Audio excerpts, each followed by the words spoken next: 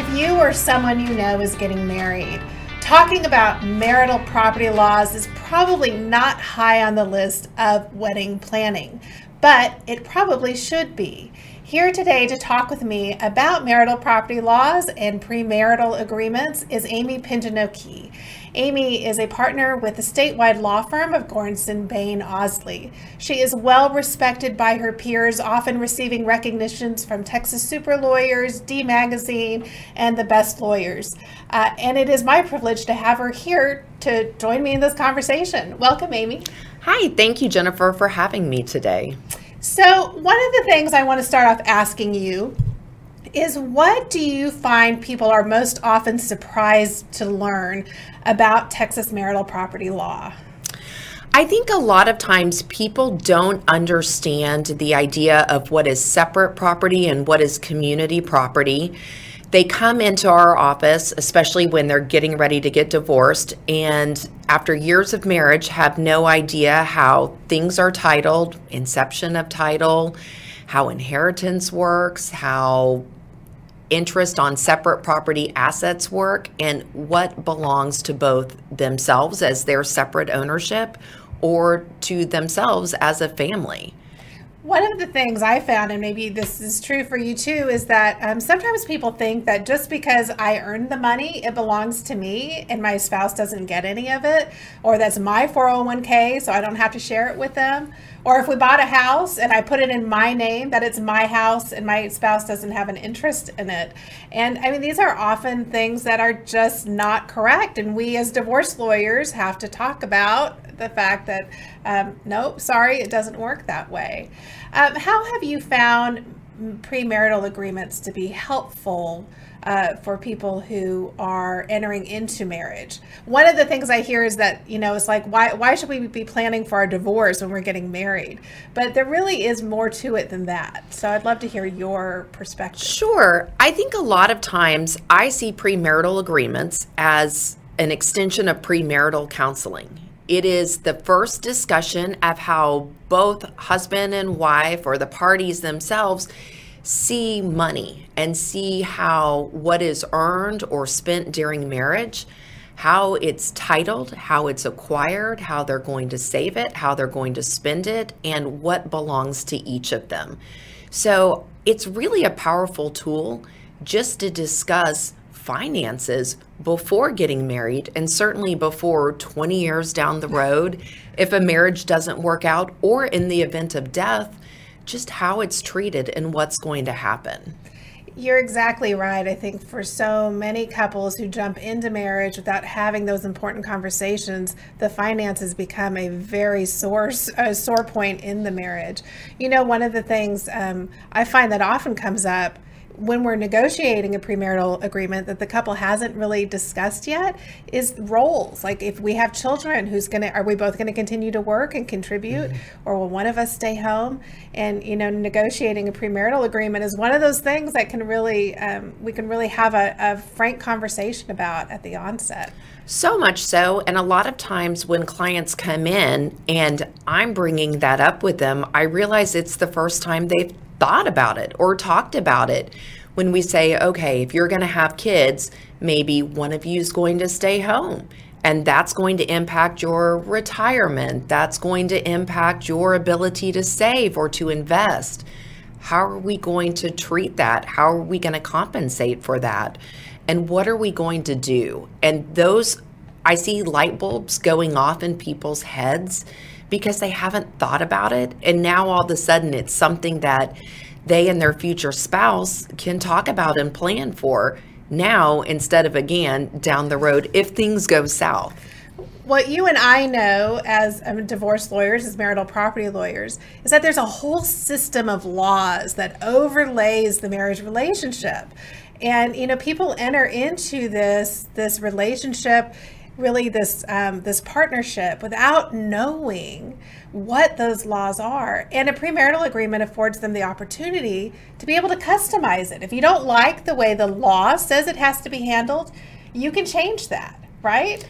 Well, and the good thing is also, I think that you are agreeing at the beginning of your marriage, the laws that are in effect today that we now understand and agree to are going to be the ones that control our divorce if that happens in the state of Texas or wherever we move. You're kind of putting that plan in place if and when marriage were to dissolve down the road, no matter where you are. So you can understand the laws and it can be clear for everyone at the very beginning.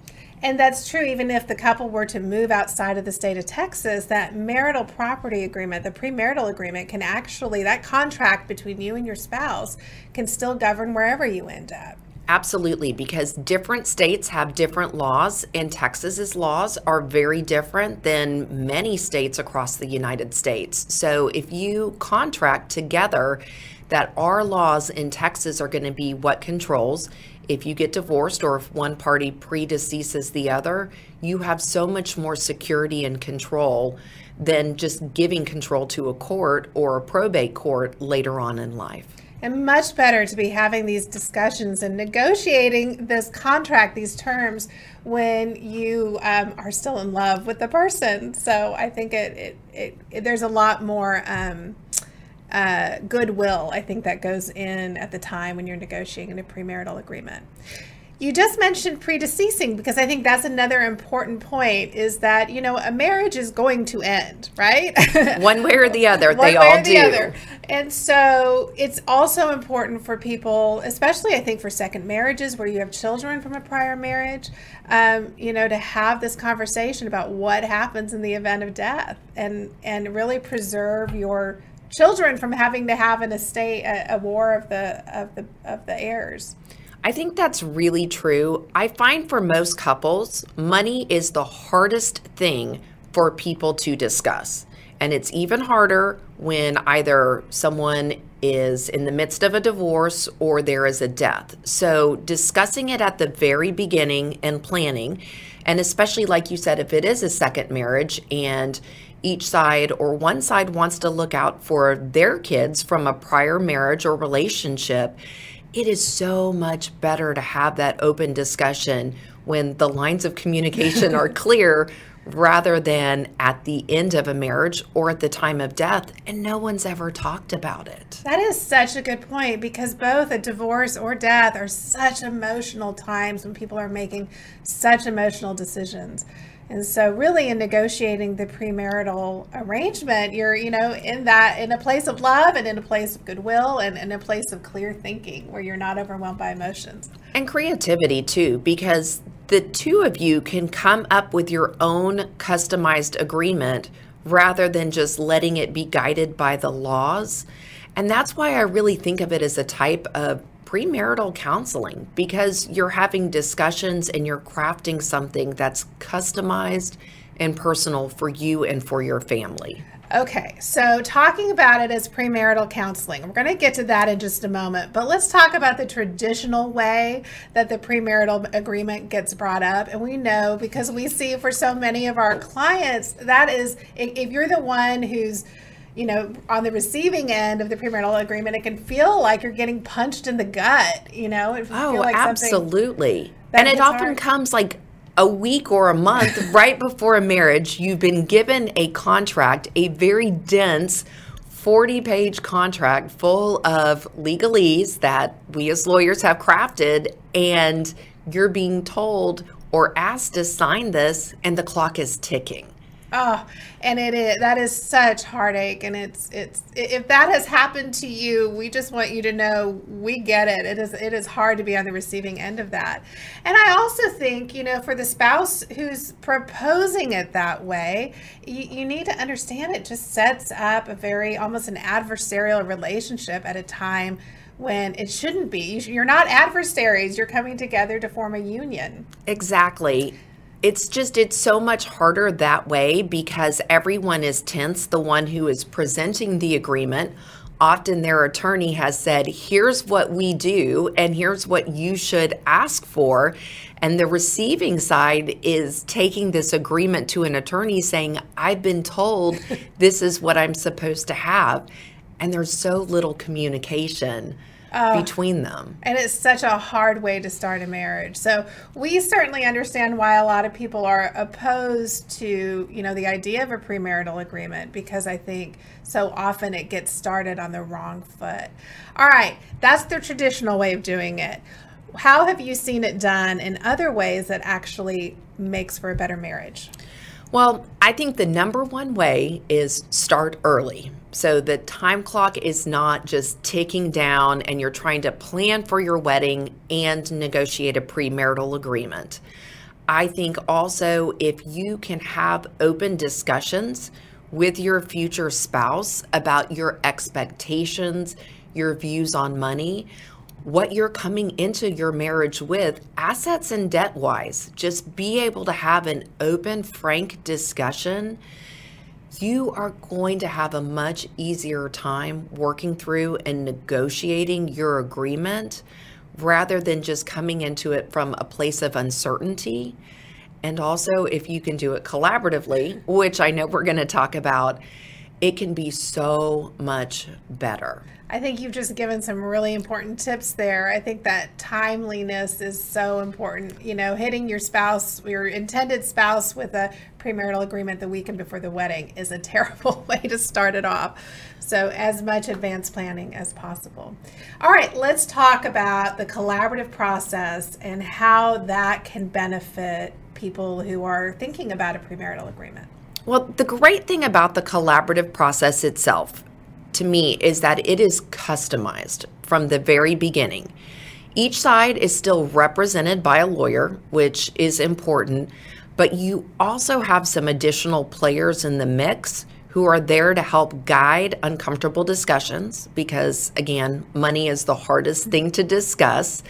Having that neutral financial professional be able to help everyone figure out, number one, this is what we're each coming into this with, assets and debts wise, and two, start having discussions about, here's what we do in the state of Texas. Here's what the law says.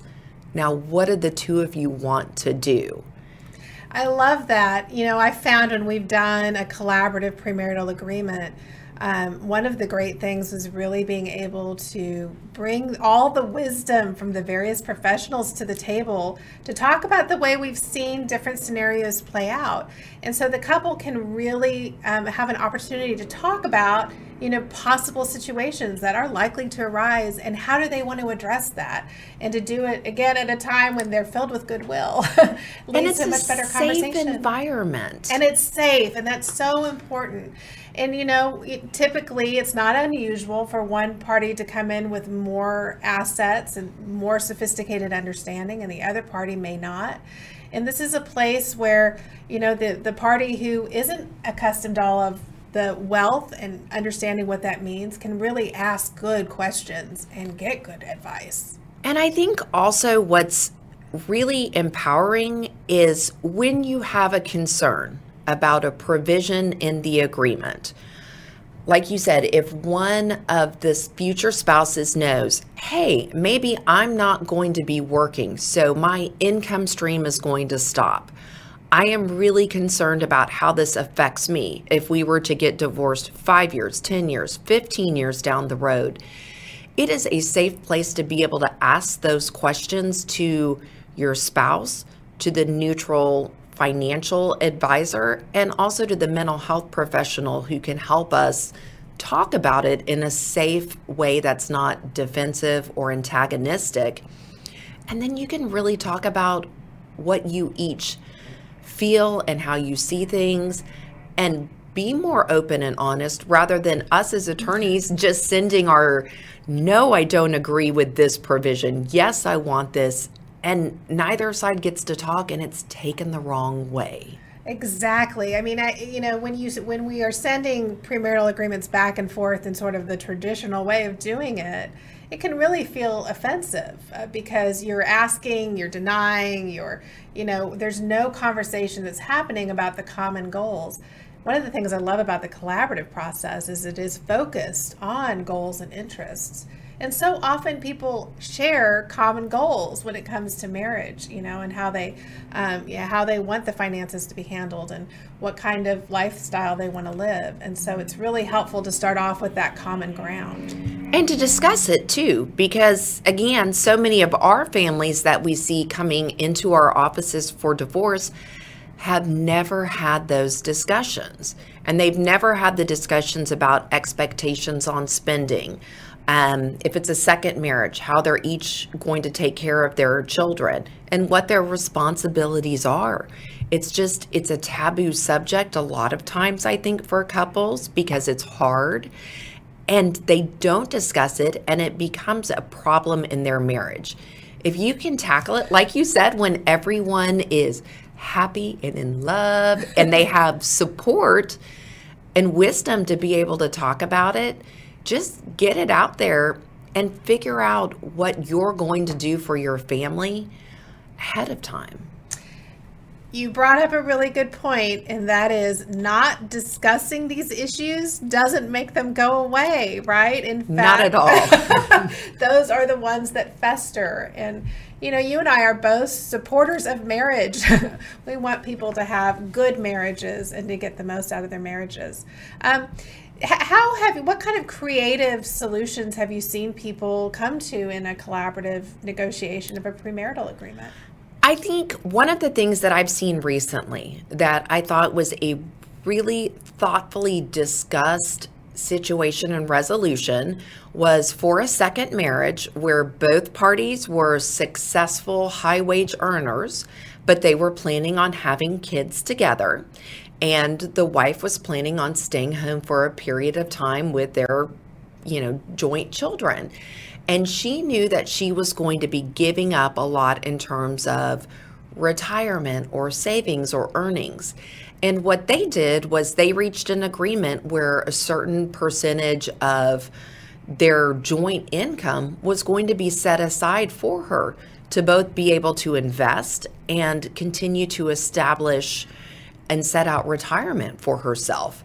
And it was such a powerful agreement because she felt like she was getting value for staying home at the outset. And it wasn't something negotiated where her spouse felt like he was just going to be paying money if their marriage didn't work.